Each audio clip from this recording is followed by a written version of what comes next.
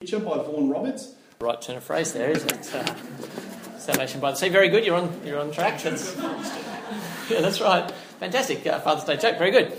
Okay, how about we pray and ask for mercy on you and me, and we'll get started. Heavenly Father, we thank you for the great opportunity to hear these words of your salvation from millennia ago. I pray today here in Australia, in a classroom in a school, that you might speak to us powerfully, that you might challenge and encourage us to live with you as our God. And we ask it in Jesus' name. Amen. Well, it is Father's Day. I wasn't actually intending to do the dad joke, but maybe that's just a genetic problem that I have. So there you go. Hey, do any of you have any stories about your dad fixing things? Can you think of some stories of your dad fixing things? Now, some of those stories will be glorious triumphs, no doubt. Wonderful things that were wrong, that got sorted out. Some of them you might be shaking your head and going, I really wish my dad hadn't tried to fix that. I thought I might tell you a couple of quick stories about my dad fixing things that were pretty interesting situations that we found ourselves in as a family.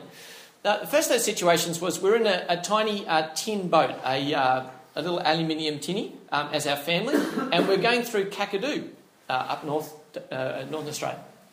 And we're in the little tinny, and we're kind of motoring up a little backwater there. I honestly can't remember what we were doing there, but anyway, as we come around a bend, we see lying on the bank a crocodile that is the same length as our boat.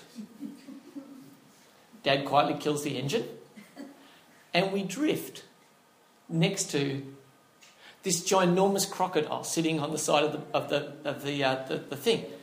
Dad quietly whispers to us, "Can everyone please lie down quietly in the boat?" And he reaches down and gets the oar that's just lying there and very, very quietly paddles the boat around in a little circle. And then once it's turned around and a little bit further away, he absolutely gunned the engine and we shot out of there. And I'm like, Dad, you were very calm in that situation. Dad, fixing a difficult situation. Another situation, we moved from Darwin down to Sydney. And my dad had a yacht, and so we're out sailing in the yacht. And the wind starts getting big, and that generally just means we're in for more fun sailing, right? That's generally what it means. So you put more sail area up and you just get into it. It's really good fun. Anyway, it got a little bit more than that, and then it got a little bit more than that again, and the waves were absolutely massive, and the boat's going up and down like this, and then it's crashing over the front of the thing. And we were quite young kids, and we're all kind of hanging on the back of the boat, and it's tipping over like this and crashing like that. And we kind of got past a bit where this is really fun sail to we might be going to die. And so of course Dad he's just totally calm, drops the headsail, drops the jib, and starts the engine, and all of a sudden we find ourselves in a nice, safe, calm situation. Thinking, get me off the boat, I want to get back on dry land. But Dad just saved us. It was great, really easy, just calm and took care of it. Another situation where we used to live in the bush, and there's a bushfire coming up the back of our house. And there are spot fires starting to break out literally in our yard. Everybody's got hoses and stuff out. So Dad goes, okay, kids, we're going to put woolen clothing on you and funnel out. You put your shoes on, your leather shoes, and we're going to give you buckets of water, and I'll get the hose, and we'll put all the spot fires out around the house. Okay, all right, Dad. And we did that, and eventually the fire engines put out the burning houses at the other, and we were fine. The point is, when I've been in difficult situations, my dad just been calm and been able to solve the situation. And it's a great feeling when you go, Dad's in control and he's going to rescue us. There's a strong sense in which that's the heart of the bit of the Bible that we're looking at this morning. Dad's in control and he's going to fix things. So let's dive in and catch up to speed. If it's your first morning with us here this morning, you haven't been journeying through the book of Exodus with us, Matthew's developed a great little outline for us that looks like this. You can grab one of those from the back table if you would like one. Here's the big events that have pretty much happened so far. So God's people, the people of Israel, have been slaves in Egypt. They started out there sort of for a bit of a holiday, a bit of recreation, and they ended up growing such a big group of people that the Egyptians were afraid of them and turned them into slaves. So the Israelites were slaves. God met a man called Moses, And he said to him, you're going to save my people. You're going to be the one in charge. You're going to lead them out. God then got pretty heavily involved. And we've heard about 9 plagues that God brought on the Egyptians to basically make them give up and go, get out of our land. Except it didn't work. So God needed one more plague. And that was the one that Matthew brought us last week. And I've replicated Matthew's artwork here for you. This 10th... Sorry? Oh, it's a cloud. I thought it was a bagel. That's really helpful. I thought it was the unleavened bread, you see. So I'm just going to put it down there with the sheep on the ground. So thanks, Matthew. That's good. That's good. That's good. Basically, the 10th plague was that the Egyptians would lose their firstborn. They would die.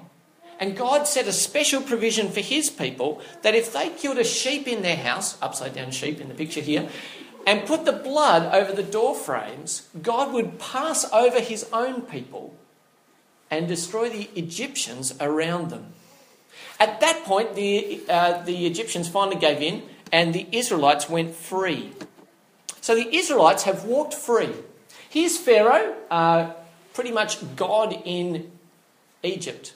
And what's happened is that God has systematically worked through all the things that Pharaoh had trust in. His magicians, the riches of his land. He's taken away his slaves. He's shown that his gods don't work. They've all fallen to the ground. So the last thing that's left for Pharaoh to still feel like he has some power after the Egyptians have gone out is his army. And so that is what Pharaoh turns to. He's sitting there at home, I assume, having just buried his son. And he's going, what have I done? These slaves have left my land. Who's going to build all the things that we need to build? Let's go and get them. And so Pharaoh turns to his army and employs his first strike weapon. Okay, this is a F-22 Raptor. It'll do 2,400 kilometres an hour. Costs $150 million. It's invisible to radar. It's the thing you use as a first strike weapon when you want to go and make war. Well, that's what Pharaoh picked up. He picked up his brand new F-22 chariot because that's basically what they were. Chariots were your first strike weapon in war. And if you had them, you were incredibly powerful. And so if you pick the right place to go to war and you've got these things, you're pretty much able to wipe out whoever else you're up against. So that's what Pharaoh did. He said, these guys have wandered away. I'm going to go and get them back, and I'm bringing the full force of my military might against them. In fact, I think it says he brought 600 of his best chariots. Pretty cool. You've got a garage with some lower class ones there as well, but we'll bring out the 600 of the best ones. That's a lot of anything. You know, it's a lot of jelly snakes. It's a lot of chariots when they're coming out on the plain towards you. So at this point, the people of Israel are in distress. Serious distress. They're not just, this is an unfortunate quandary that we find ourselves in. They are in absolute distress. And I've taken this picture from the terrible conflict that's going on in Syria at the moment. It's to try and get us out of the Sunday morning casual, we know the end of the story, right? We know the end of the story. We know what happens. And so we think, no one could have been too distressed. There is a fear for their lives that is shaking them to the core. They're not faith-filled at this point. They are terrified for their lives. And the better we grasp hold of that, the better we'll be able to understand the deliverance that God brings. Now, God hasn't abandoned them. One of the things that we see is that God is present with his people. Now, I'm a Wollongong boy. Well, for the last 6 years before I came here, I was a Wollongong boy. And it's amazing, you become a Wollongong person in that period of time. One of the things that makes me a Wollongong boy is that I love the steelworks. Now, I don't think there'd be very few people here who would have a warm and fuzzy relationship with the steelworks in Wollongong. But if you're there, night after night, there's a towering pillar of flame in Wollongong. And literally, almost wherever you are in the gong, you can know someone's making steel tonight. Isn't that wonderful? And there's just this sense that everything must be right in the world because there's this towering pillar of flame that comes out of the top of the steelworks. It's quite comforting. Although I think my wife did say, at times it looks a bit like Mordor. Okay, there's that as well, perhaps. But I choose to read it in a comforting way. During the day, this is a shot I took one morning as the sun was coming up. When they extinguish the flame, they release all this steam and everything, and it just comes up like this amazing pillar of cloud. Now, that's my experience with the steelworks. God's people in this book here in Exodus experience God's presence with them as a pillar of cloud by day and as a pillar of fire by night. That wasn't just steel production is happening in my town. That was the living God is in our presence. He has not departed and we can see his presence with us. That's pretty encouraging as people are in fear of their lives. So here's Pharaoh. What's he thinking? You'll seen this slide before. I think this is what Pharaoh continues to think. I am God in Egypt and my slaves have gone out, but I'm going to take on this God, the Lord. I'm going to take on Yahweh. Get in the ring, God. I've got one final punch coming and I've got 600 chariots, so guess who's going to win? Your men and women and children and cattle all carrying rakes and spades. They're not going to be very much of a match for the F-22 chariots that I've got coming out for them. So God, we're back in the ring. But that's not what God says is going on. God says, no. The living God, I am the living God, and I want to speak to one of my creatures. I want to speak to you, Pharaoh. I've still got a message for you to hear. Matthew introduced us to this idea here of the God box, and I love it. The idea is that each of us has in our heads, in our hearts, a place that we put our ideas of God. And Pharaoh's been filling his up with lots of lessons, although I really don't think he's been paying too much attention.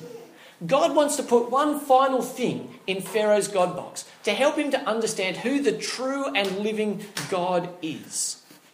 So let's see what he wanted to have happen. If you've got your Bible there, you can open it up. We're going to have a look at chapter 14, Exodus 14, and I want to look with you at verses 3 and 4, and we'll see what God's saying. This is God, the living God, laying out his plan for communication. Oh, by the way, if you have a look at a map of where the promised land is that the Israelites were supposed to go to, and you've got it here, Matt's map, you can see this is the place they're going to, the promised land up here. They're in Egypt. If you wanted to go to the promised land, you would go like that. But God takes his people down here and then down here. And you can kind of go, what's that? Was God lacking a GPS? You know? Did God just get a little bit confused? And the answer is God was doing something very gracious and merciful to his people so that they wouldn't freak out and be annihilated by a very powerful enemy that was living in the land of Canaan at that time. Have a look with me at verses 3 and 4. Pharaoh will think, the Israelites are wandering around the land in confusion, hemmed in by the desert. And I will harden Pharaoh's heart, and he'll pursue them. But I will gain glory for myself through Pharaoh and all his army, and the Egyptians will know that I am the Lord. So the Israelites did this. It's a pretty awesome act of obedience, really, on Moses' behalf. Actually, we're just going to turn around and we're going to head down this way here, and then we're going to go up here, and we're going to end up here. Because I reckon a bunch of people would have been going, hey, have you seen this Moses character? Sure, he's taken us out of the promised land, but where the heck is he taking us? I don't think it was just Pharaoh who was going, the Israelites are wandering around. So God says the reason, though, is that he's got one last message he wants to communicate to Pharaoh. And it happens. Pharaoh and his army get the message. Have a look with me at them getting the message in verse 25. Verse 25. I'll read from verse 24. During the last watch of the night, the Lord looked down from the pillar of cloud at the Egyptian army and threw them into confusion. He jammed the wheels of their chariots so that they had difficulty driving. And the Egyptians said, let's get away from the Israelites. The Lord is fighting for them against Egypt. They got the message. God, the living God, Yahweh, is in charge, and he is fighting on Israel's behalf. God had a communication agenda? Tick. The army and Pharaoh had got it. Well, that's great. Well done, God. You've communicated with the Egyptians. Did you have a message for your own people, the people that you were saving? I'm going to suggest he did. He had at least 3 things that he wanted to communicate to his own people. Have a look at 15, 2 to 3. It kind of sums up. This is after the reading that Annabelle brought us. And Moses and the Israelites sing a song. And it says this in verse 2. The Lord is my strength and my defence. He has become my salvation. He is my God and I will praise him. My father's God and I will exalt him. The Lord is a warrior. The Lord is his name. Well, that's pretty cool. It's pretty great. The people didn't know God in the way that we did today. They were filling up their God box. They were learning things about God's character. And so here, they're discovering something pretty amazing. And we kind of go, boring. God saves. Of course he does. Isn't that like his middle name or something? But here's the amazing thing. They didn't know that. They didn't know that God saved before this. That's pretty remarkable. So the first thing that God's putting in their God box is, I am the God who saves. Fantastic. Second thing, have a look at 13 and 14, verse 13 and 14 of chapter 14. The Lord answered, Moses answered the people, do not be afraid. So the people are freaking out. And here's Moses. Here's what Moses says. Do not be afraid. Stand firm and you will see the deliverance the Lord will bring you today. The Egyptians you see today, you will never see again. The Lord will fight for you. You need only to be still. You need only to be still. Tell you what I would have been doing. Bit of Braveheart action. Let's get some big long spikes. Do you remember this scene? You know, with the cavalry's charging at them? And they lay the spikes down and hold. You don't obviously haven't seen. No, it's very good. Okay, anyway, and then they lift them up and the charging cavalry goes down. No? Yes? Good. Okay, I see a couple of hands. Yes, thank you. Very good. Okay, well, that's what I would have been doing. But here's the encouragement from God. Moses says, here's the word for you. In the face of charging chariots, your job is to be still. Really? What are we contributing to the battle? I mean, I can sharpen up my spade now, and I'll get in the battle with a rake. I'll chop the horns off my cow and start poking them at people. I don't know. I want to do something. I want to contribute something. And Moses says, no, don't be afraid. You need to be still. And here's what they learn. Something that we must learn about how God rescues. We learn God's grace. God's grace. Well, what's his grace? What does that mean? Isn't grace the prayer you say before you have a meal? Yeah. No, it may be what that's called, but that's not what this is. Grace is God's free gift. The fact that he saves without your effort. God does the saving, you do the receiving. A bit like Father's Day.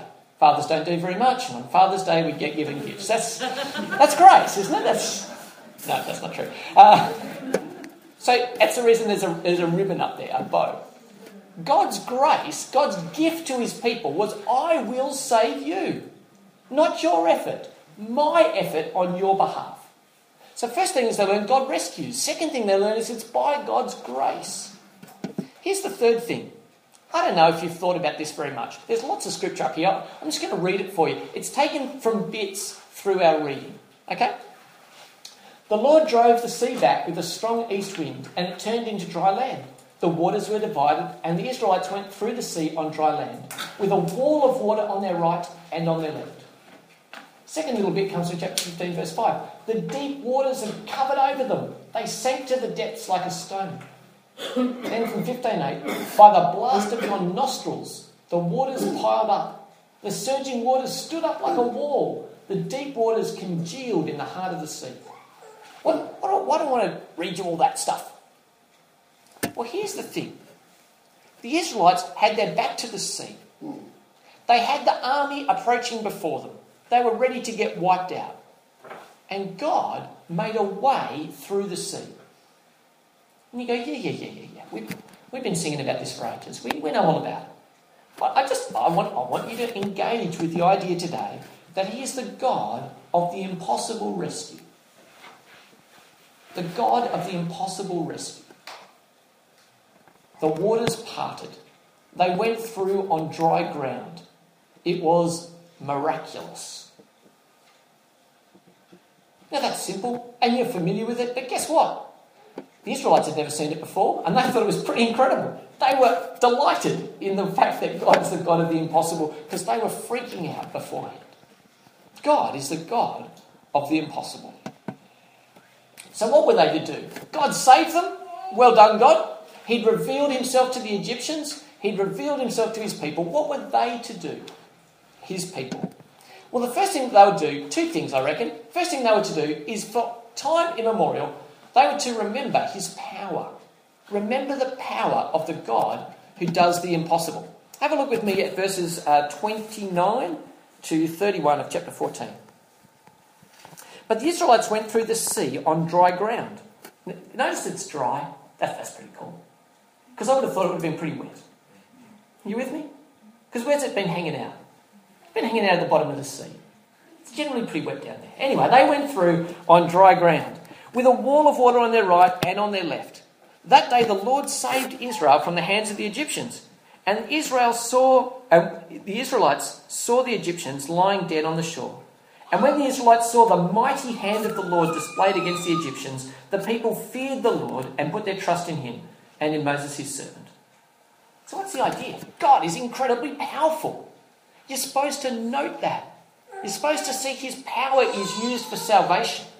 You're supposed to rejoice in that. And that little side note, do you know who wrote Exodus? Moses. Do you reckon after the wandering around, everyone was very pleased with Moses? Do you reckon when they had their backs to the water, with the chariots coming, they were very pleased with Moses? Do you reckon when the sea opened up as Pharaoh held his hand and they walked through on dry land and got out the other side and then saw the sea close over, they were very pleased with Moses? I think they're a little bit excited. Just note there's a little bit at the bottom here. The people feared the Lord and put their trust in him. That's brilliant. And notice a little bit after that. And in his servant Moses. Yeah. That's very helpful for my job description of being your leader. It's really nice that you're actually able to put your trust in me as well. So that's good. So the Israelites were to remember God's power, and it happened that it's very helpful for helping them trust in Moses as well. The second thing they were to do was to remember his story. Remember this story above all stories. This story of deliverance through the sea. Does anyone know what that is up there? Can anyone? No? Some of you young guys might not remember this, but so this is a disc, and it's funny, isn't it? Not until just recently that used to be the save icon, didn't it? For almost everything. You click a little disc like that, even though no one's seen one for years and years. Somehow we know that's the thing that saves things. So save this story, put it on a floppy disc, and keep it handy. Here's what Moses did. Have a look with me at 15:1. Then Moses and the Israelites sang this song to the Lord. I will sing to the Lord, for he is highly exalted. Both the horse and the driver he has hurled into the sea. Now, I can't turn that into a song for you, I'm sorry. But, with a bit of a bagpipe or something, we could get into it, I'm sure. It'd be great. Here's the thing. They just got saved, and what does Moses do? This is so good. You've got to sing it. You've got to sing it. I want you to remember this forever. So I'm going to give you a catchy tune, and we're just going to keep singing the horse and the driver he's thrown into the sea. Whatever it goes, I don't know how it goes. But the idea was they were to turn it over and over and over and over. Sing it to your kids. As you're ploughing with your oxen, sing the song. Sing the song. You are to remember this great day of deliverance. God has rescued his people. Remember this story.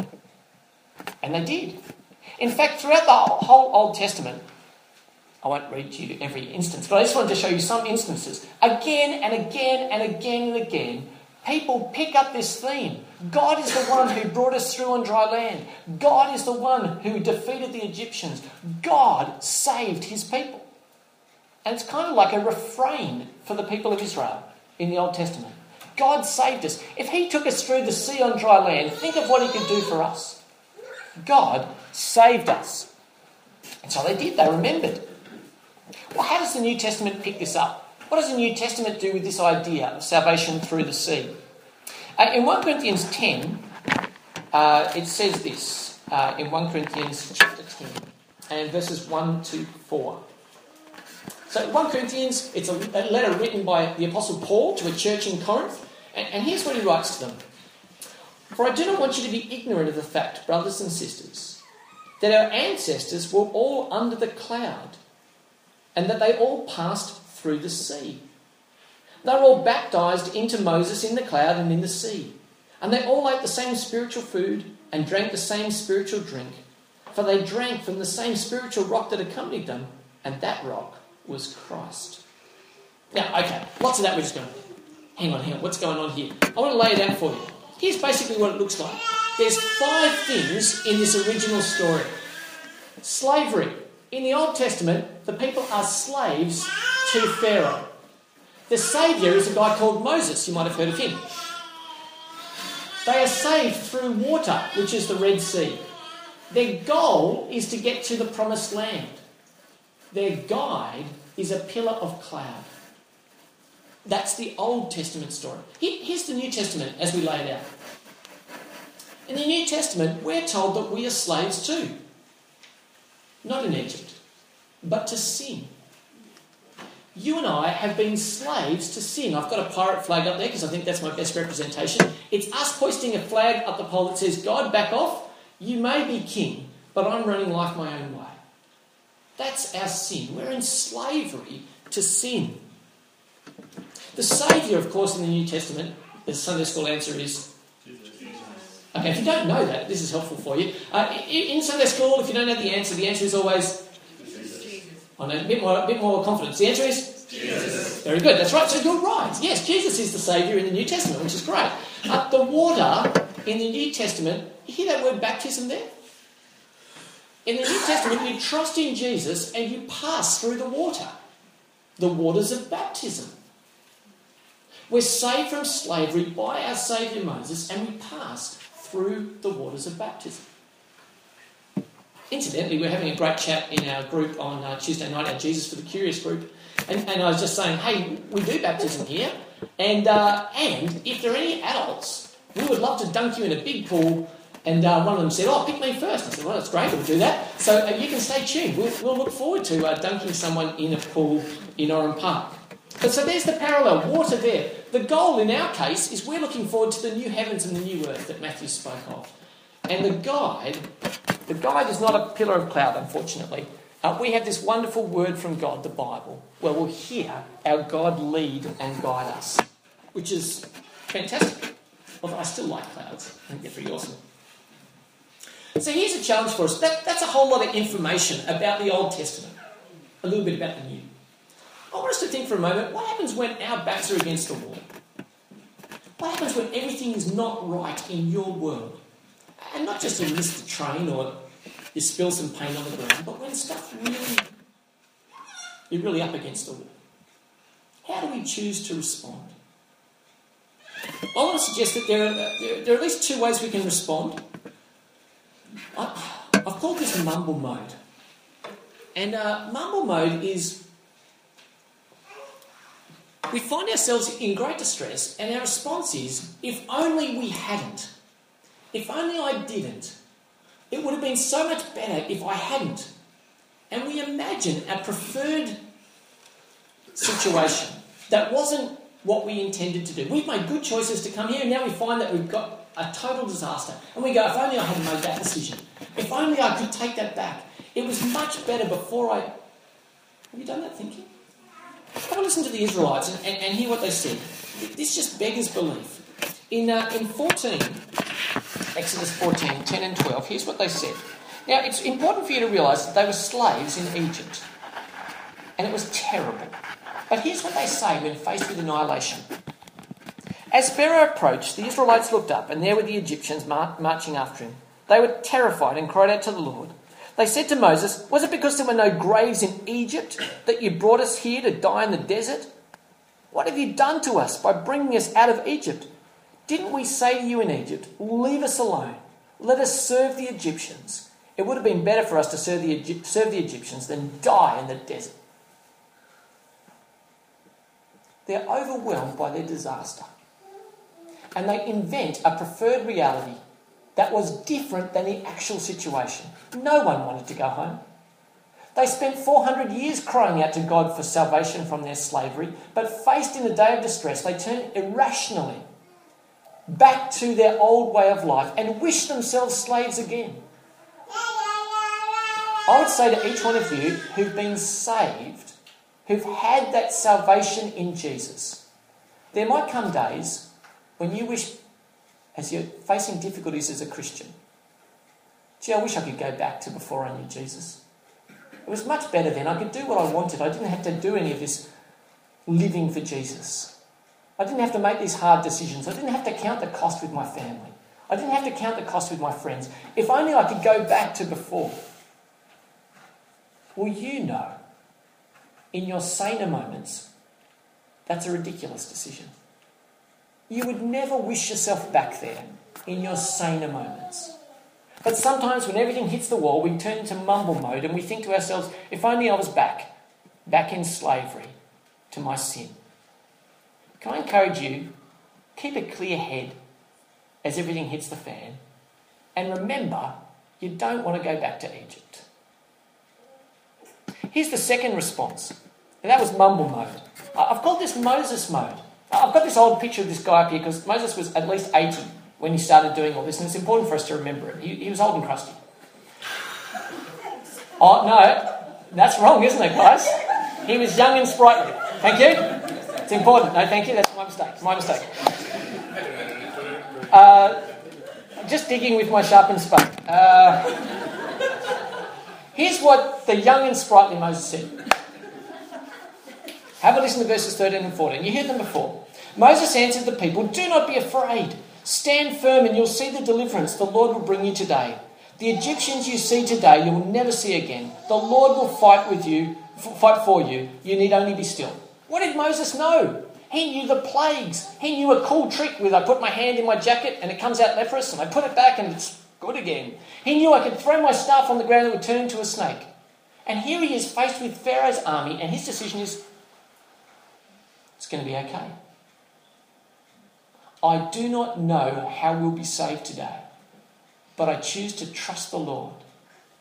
I choose to stand firm today and trust the Lord. On the basis of what I've seen before, I will stand firm today. I will stand firm today. And I would say to each one of you here who's trusted in Jesus, you have seen the Lord being faithful before. So in the day of distress, don't doubt.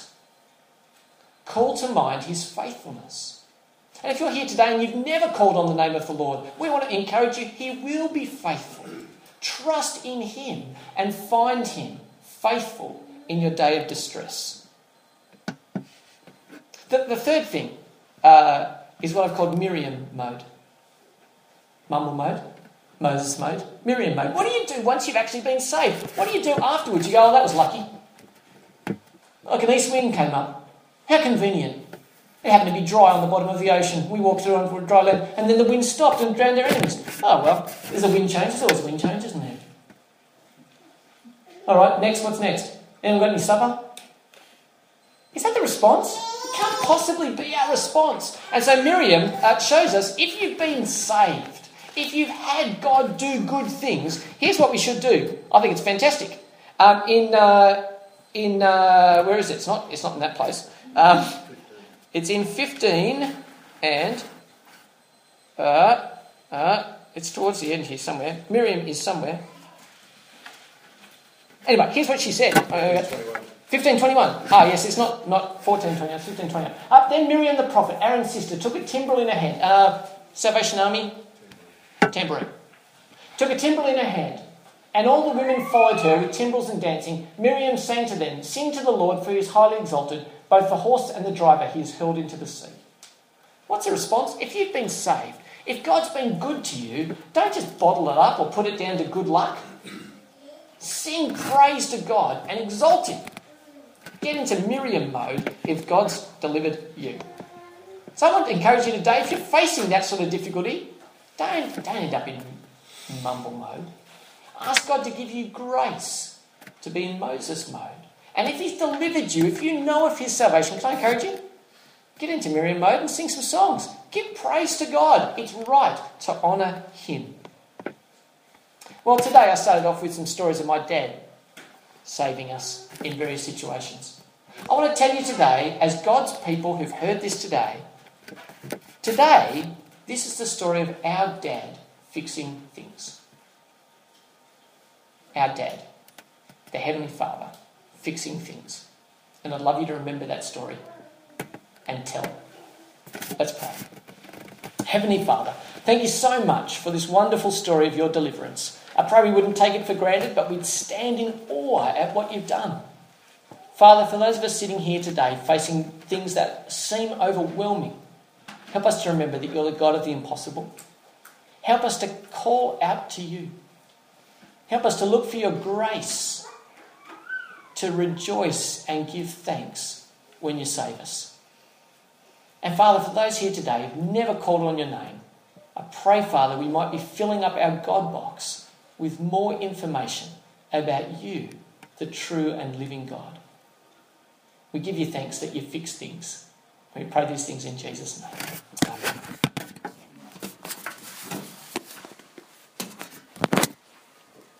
Folks, hopefully under your chair you have a Care and Connect card. I'll show you what that looks like.